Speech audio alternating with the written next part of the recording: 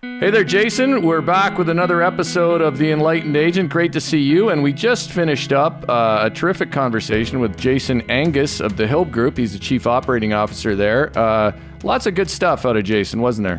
Yeah, Jason's great. I got introduced to Jason almost 4 years ago now from somebody else in the industry. And he's fantastic personality, a lot of character, and he's got a lot of really interesting experience in the space. Yeah, a lot of interesting things. One of the things that struck me was how they focus on their own associates first, almost as the customers. And if they're good to those associates, that translates to the end client. Yeah, I think that made a lot of sense. I also really enjoyed his story about his first product in the cosmetic surgery space, which I thought was an interesting way into the insurance world. Yeah, that was a great one. Also a good line in there, tyranny of the urgent. So people will catch that in the conversation. But with that, let's get right to it.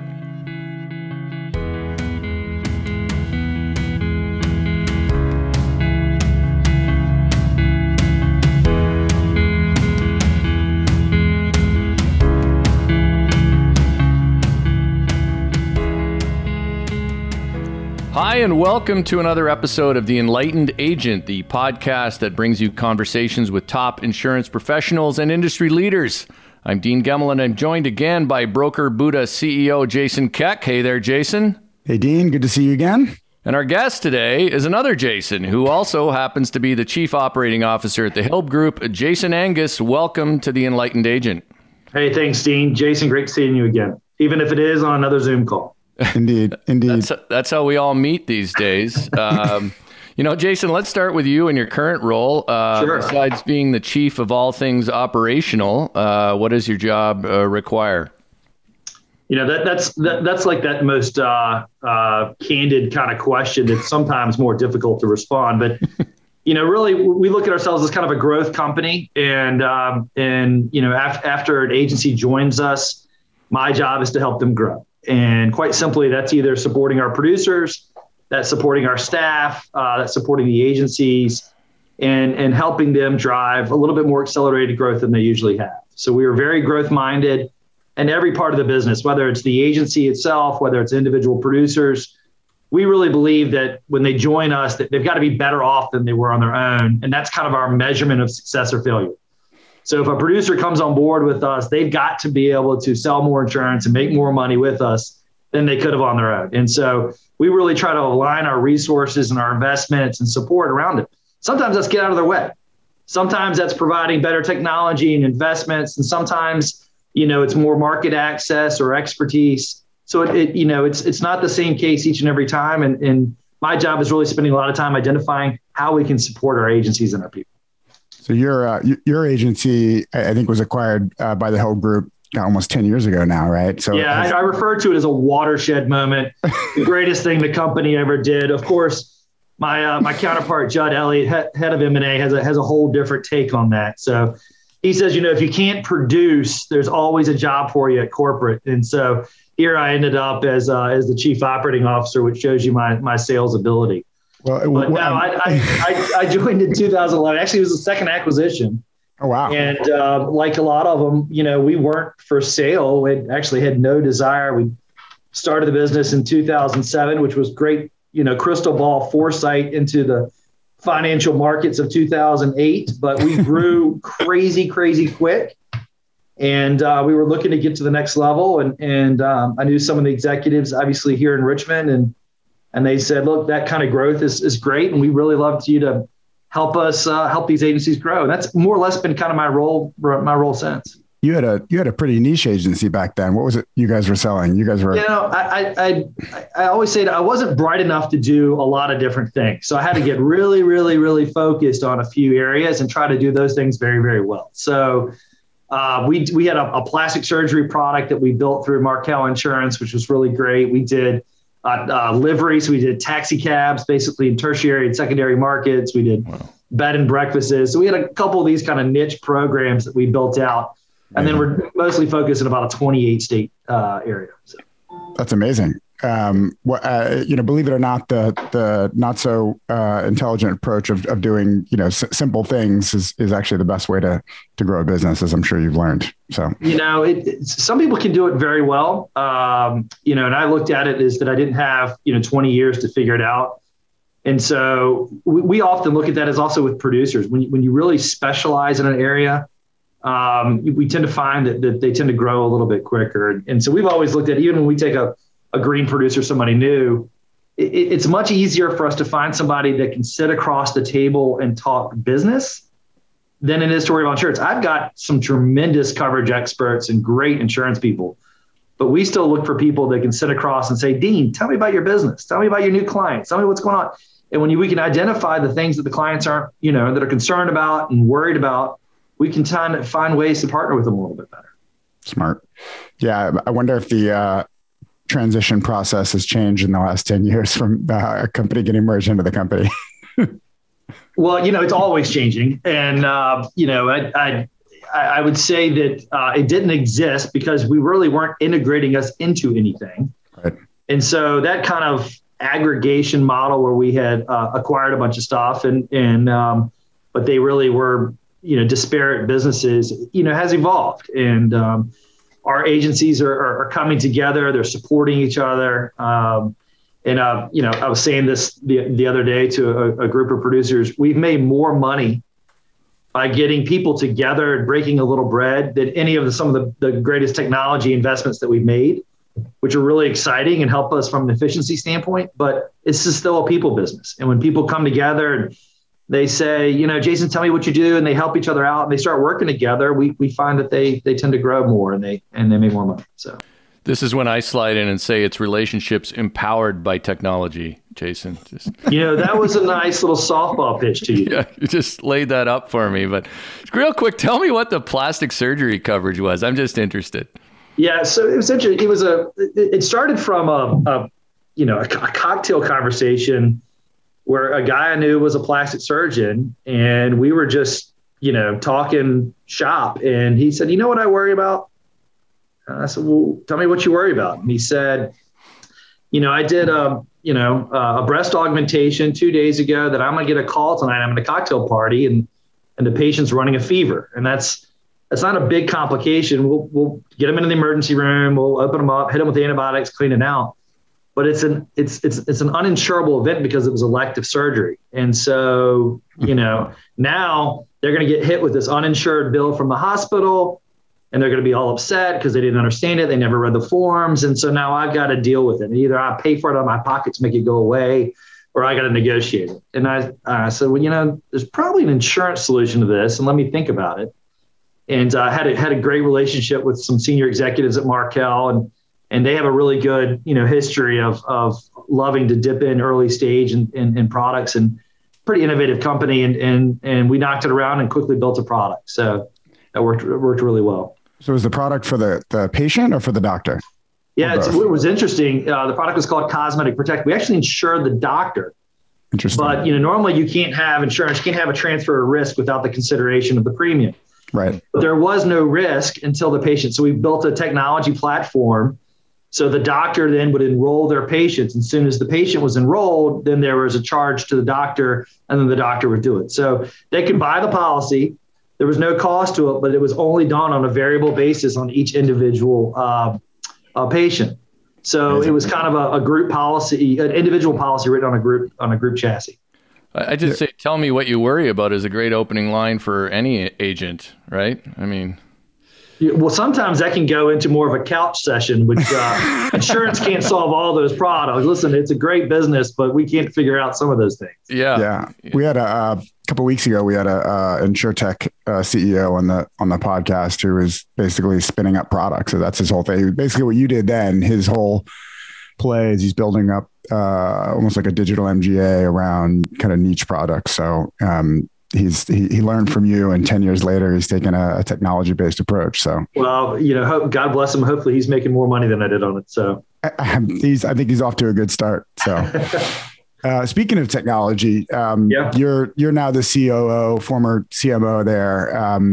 How is technology playing a role in operational and marketing strategies in the new company? Sure. I mean, it is probably one of our, if it's not our largest initiatives that we've got going on, it is definitely a high focus. One is that we're very acquisitive, like a lot of people in our space. We look at it probably a little differently than some of our peers, but technology is an area that we really think helps our people do their jobs better.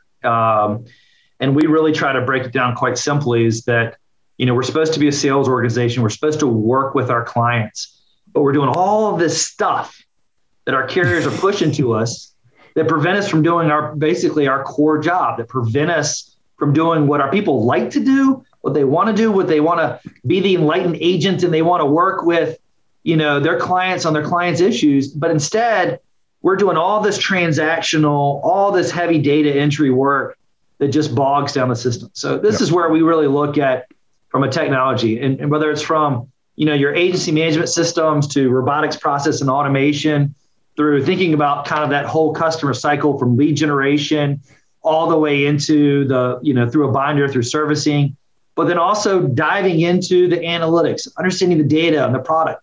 What are we selling, to whom, and why? And how do we create those opportunities? So even that story from, the InsurTech, MGA looking at products, or my experience of doing some of that, really it's a unique opportunity when we've got, $3 billion in premium running through it, is to find those opportunities, how we can help our clients more. And that's really understanding how to make coverage more consistent, how to build a better product that works for them. And you can only do that from really, really understanding the data and that opportunity. And then that goes into making sure you got uniform data that's kind of going into it. So we're approaching it from, kind of a multi-pronged approach, both from efficiency as well as from kind of a sales and growth aspect. Clean data is really hard in this space. That's one of the things I learned coming in, was that people call things, similar things have different names. It's very difficult to structure that information. It's incredibly difficult to report against it. Are you guys actually taking that information and going back to carriers, kind of like you did before, to help build products, or are you still just in the process of getting the data? That obviously that's a massive opportunity. So when you're carriers, traditionally the relationship with your carrier partners is they say, we want you to go sell more of our products. And you say, great. What product? No, this is our whole list of them. And then you say as a broker, well, which ones are you really good at? And they kind of struggle with that. Now and then they come to you and say, look, we're really excited about, writing HVAC contractors in the Mid-Atlantic. How much do you write, where, and with whom? And then as a broker, we go, great question. Let me go ask that 112 times and I'll come back to you. So we typically both suffer from that data void to be able to have a more concrete discussion on how we can drive, more sales to our carrier partners. So, we had, 2 years ago, Ricky, our CEO, stood up in our big leadership conference and said, if we look from an industry standpoint, the number one industry that we served is called unmatched. Yeah. And unmatched is, and we've got to get better at it. But what happens is it's the tyranny of the urgent. We're running around doing a million things all the time, and you don't have any consistency. People our service staff is working as hard as they can to try to satisfy all these demands. It's even worse in a hardening market right now because there's more demand for, understanding kind of that renewals, explaining it to customers.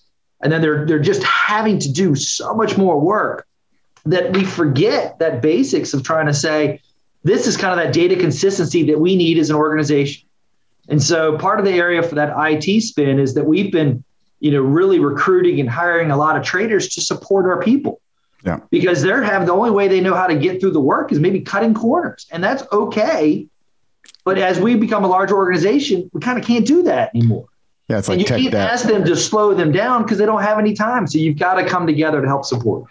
There's actually a company in the Broker Tech Ventures Accelerator that is trying to solve this problem right now. And they, what they highlighted is that big companies, it's pretty clear what they do.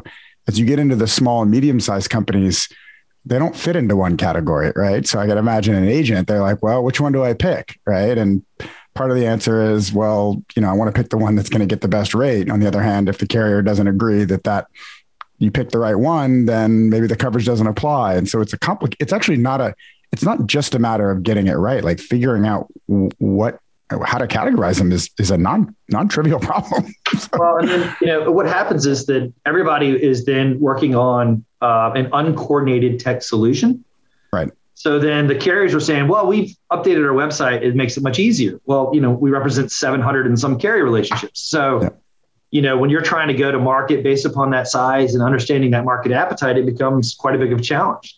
And then they've got, certain tech shortfalls when we had a large carrier that shall not be named, that if you put that they had sprinklered good on the form, it got rejected. If you clicked unsprinklered, it went through. And so, curious, our agent's like, I don't think this is right.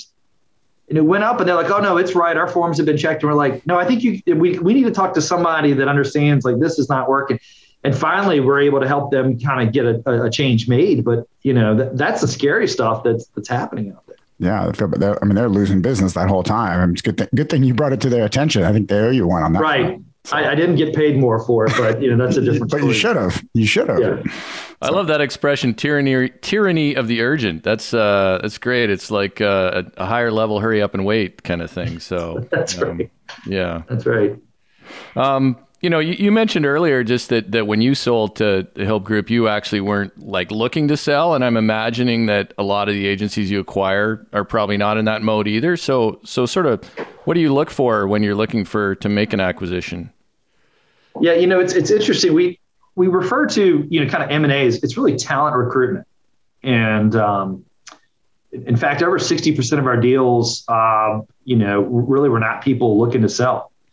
What happens is we've got another agency in the area that people know, relationship, and, the Keck Insurance Agency, they sell. And his buddy Dean down the street goes, Jason, I thought you just said last week you'd never sell. And I said, well, I'm actually really kind of joining up with these guys, and they had some and so that's really been some of our success. And it's really from our people that help recruit people that they know and they like, and we're building out, a very robust team. I think it's also very successful when we have agencies that join us that really they're looking for that kind of 2.0 version of what they did. They're looking to get to that next level. It's hard to do. There's this kind of like, idea that I'm going to lose that independence instead of like, I'm going to join up with business partners that will bring capital and technology and being a thought partner and opportunities. And for my staff and my people, they're going to grow and make more and be more successful. And so once they kind of really understand that, it becomes a really good value prop for them. And so that's where I think we've found a lot of our, it doesn't mean that we don't look at just about everything like everybody else does, but for those agencies that have had a lot of success and really drank the Kool-Aid, it's because of, it's our view that it really is talent. It's a people business.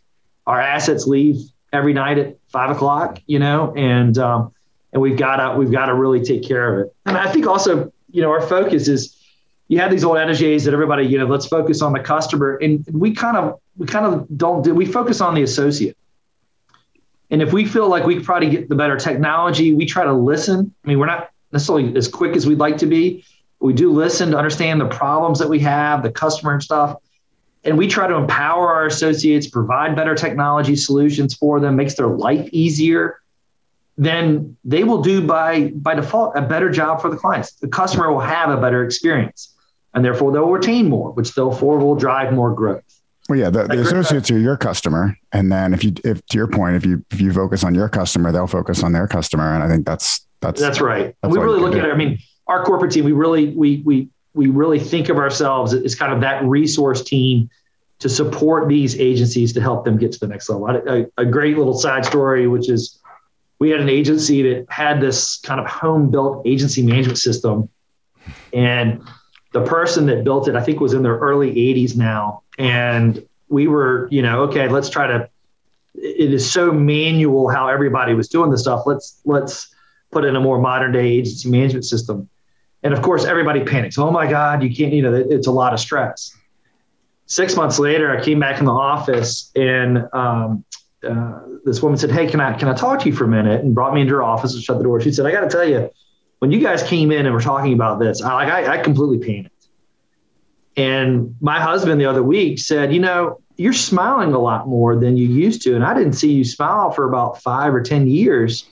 You would just come home and you'd have to pour a glass of wine and go, just to calm down from the day. And now you're coming home and you're on time, you're happier because of that efficiency that's created. So I think as humans, we're so resistant to change, but a lot of that is it's really trying to figure out that work-life balance. And so when we have those associates that are that much more excited that they've got a better life balance, you got to think we're going to have a better customer experience. So that's been a lot of our approach. The monotonous administrative work that's involved in this business, the drudgery, blew my mind when I came in. I was like, I'm a tech guy, right? I like to solve problems with technology. So I started salivating the more I learned about it. I was like, oh my God. There are good tools out there, but even the good tools, like there's a lot of opportunity for improvement. So, well, and then the other thing is you've got to be careful about, there's so many great tools that are coming on. It's almost an avalanche of them that you can't do them all. I mean, you can't put your associates through, here's another shiny toy and here's another one. And here, you've really got to think the business case through and kind of have a lot of buy-in. Yep. So when we do this stuff, it's mostly been driven by our agencies out in the field, people saying, we got to be able to solve this. This is driving us crazy. And then we kind of collaborate with them and support them and then execute the implementation of the tech. Awesome. Yeah. Curious, maybe just to go back to the acquisition or the transition conversation a little bit, because I imagine there's companies out there who are considering, right, exits, succession plans, whatever the case may be. Sure. What's it like for somebody to go through that? Either pick an example of a recent agency or somebody recently. How would you describe that journey and help people get more comfortable with the idea? It's having been on both sides of the table. What people don't understand, it's more of an emotional process for them than they think. Everybody looks at it from kind of a dollars and cents, and candidly, the money's fairly equal. There's certain values. The industry kind of values it very similar. And really, those people who are making that decision have got to figure out, are these the people I want to partner with? And I think it's interesting. Yeah, it's the people fit that's got to get right. And we look at it from the other direction.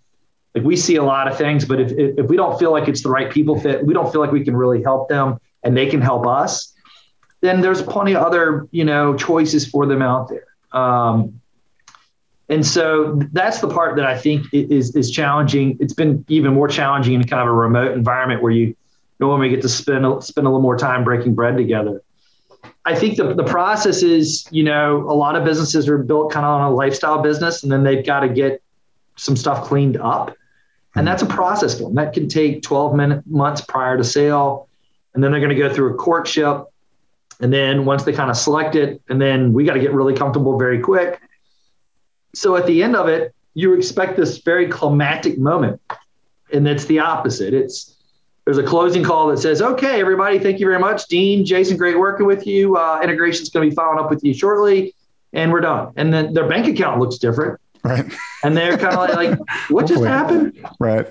Yeah. And, it's the common thing we hear. People say, got it. And that's great. And then I got back on the phone and started calling my clients and working with them, and it's that kind of experience. We really try to be aware of it. Our integration process, our M&A process has really grown. We spent a lot of time after that trying to make our associates feel calm and excited. They're always worried about job security. And we've never eliminated a job because of a deal. That's just not how we approach it.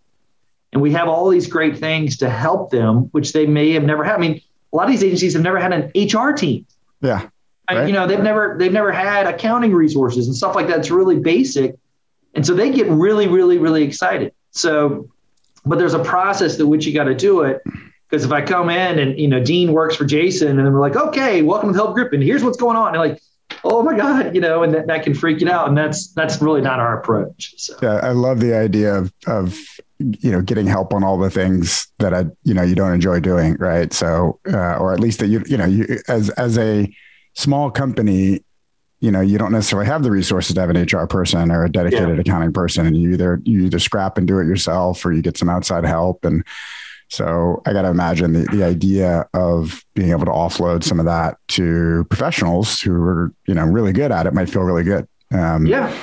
And so, and as an owner of a small company, I can really appreciate the concept, like the emotional side of it. Right. So if if we were to get acquired by another company, I would really have to know that the people I'm working with are I have to really want to work with them, because there's a lot of autonomy in running your own company, right? You don't have to, it's one of the reasons people start their own companies is they want that autonomy. And so to give that up, they have to feel really good about the partners that they're going in with. So I think that makes a ton of sense.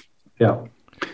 Hey, Jason, on your LinkedIn profile, a colleague of yours describes you as a no-nonsense, get-things-done marketing executive. So I'm assuming it's fair. And what do you think you've done over the years to earn that?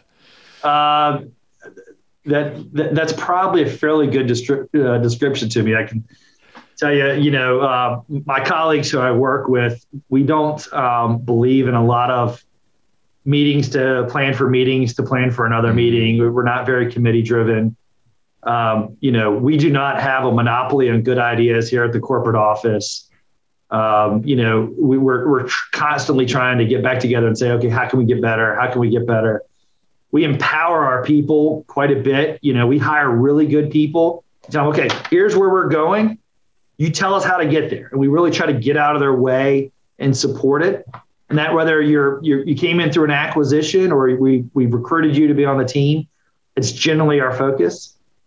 That does not mean we do everything right all the time. I mean, good Lord, we make all sorts of mistakes, but we try to own up to it and we try to learn from, our failures and try to get better. But my wife would tell you I'm probably a little bit on the workaholic side where this is all I think about. I'm excited about it. I love building this company. I love building it with the people I work with on a day. I'm excited to see the difference we make in people's lives. But, we look at it as that we're building a road through a jungle and that bulldozer is going as fast as you can. I've got a guy hanging off the side, pouring gas into it and we're going. And luckily I got a good team that hopefully keeps us fairly straight because we're just pushing it as fast as we can. And it's a lot of fun. That's amazing. You mentioned in there a story about helping people and building the company to help those people. The reason we started this podcast was to hear about those stories, because I think those stories are not told often enough. And I think, insurance agents don't get as much credit as they deserve. And so we called the podcast, as you know, The Enlightened Agent, because we wanted to hear the stories of those agents. So I'm curious if you have any stories either from your experience or the Hilb Group about how you or your agents have been enlightened and things they've done to help their clients. Yeah, we've got just an incredible group of people that, and I wish I could tell you, we had this brilliant PowerPoint presentation on the strategy of what we're looking for. A lot of it's just been, people attracting people that are similar, and we've got just incredible associates that work with us. And it's not just the agents, it's the back office that deal with this stuff. And, you never see our job that's done very well on placing coverage or really going through an analysis to make sure the client's taken care of. Where you really see the value of what our people do is when things kind of go bad. And, the thought that comes to mind is, Florida, which is a peninsula that hurricanes like to cross, happened to go through a 10-year period where they had no catastrophic claims. So in the all-knowing insurance business, we decided that's it. Hurricanes won't ever hit Florida again. And so it got to be an extremely soft market. Carriers were popping up left and right. Everybody wants to write it. Well, guess what? Hurricanes do happen, and they do happen around Florida. And so the team had a storm that came through, and the messiness of the storm, not the real destruction or everything else, but just that high anxiety where people were property managers inside of a condo owners association. And they literally, 28 years old, not from Florida, had never been through a hurricane in Florida, had no idea what to do. But our staff was aware of that. They rallied. They were out there cleaning up parking lots, helping them with debris, videotaping stuff and processing those claims within hours of that. They were there having explained, this is what you need to be aware of. And they had those people that brought in. That's not stuff that we charge our clients for. That's the stuff that we are expected to be there for when our clients are going through something that's terrible. And another story was Texas. They just had, oh my God, nobody could believe it actually gets cold in Texas. But, the old story is there's nothing between Texas and the North Pole but barbed wire fence. So sometimes that cold drops down pretty quick. And so they had a real mess on their hands. And we had a large distribution company that was based in New York. New York was, because of this environment, the client was kind of freaking out, couldn't really communicate to his people. So our brokers came together. They were on planes and they were getting down there. And they were figuring out ways to drive to that just to survey what was going on so that the client could see it. Because he really couldn't even get his own people. They didn't really understand what was going on. They couldn't even there was just messiness. And so I think that's those, moments. And thank God that they're not every day, but when they do happen, that our people can step up and shine for it. And I think that really proves the value of what we are as an organization, the value of what we are as an industry. I mean, this is a great, great business. Yeah, because we really help those when those things go bad. I don't think, to your point earlier, right? You don't experience this unless something goes bad, right? And thankfully things don't go bad every day, right? Listen, the greatest thing could ever happen for our client is that they buy an insurance policy that they never need. Right. And that's great. But some of the stuff changes, weather patterns change. And listen, the tech risks that are happening with cyber are going on a daily basis, the education, the millions of products that are out there and options. It's really got to have that kind of trusted partner to help walk them through it. Hey, Jason, this has been a great conversation, and your enthusiasm for the industry and your role at the Hilb Group is great to hear. So just before we go, I'm going to let you go because I think you got to get back and maybe keep building the Hilb Group. I'm sure you got tasks today, so we won't keep you much longer. Is there anything else you'd like to add before we go? No, guys, this has been terrific and super fun. I wish. Look forward to seeing you guys again. Jason, great seeing you. Let's catch up again here soon. And thank you for inviting me on this today. Our pleasure. Good to see you again. Thanks for being here. And let's meet in person sometime soon. Yeah, sounds great. Thanks, guys. Take care.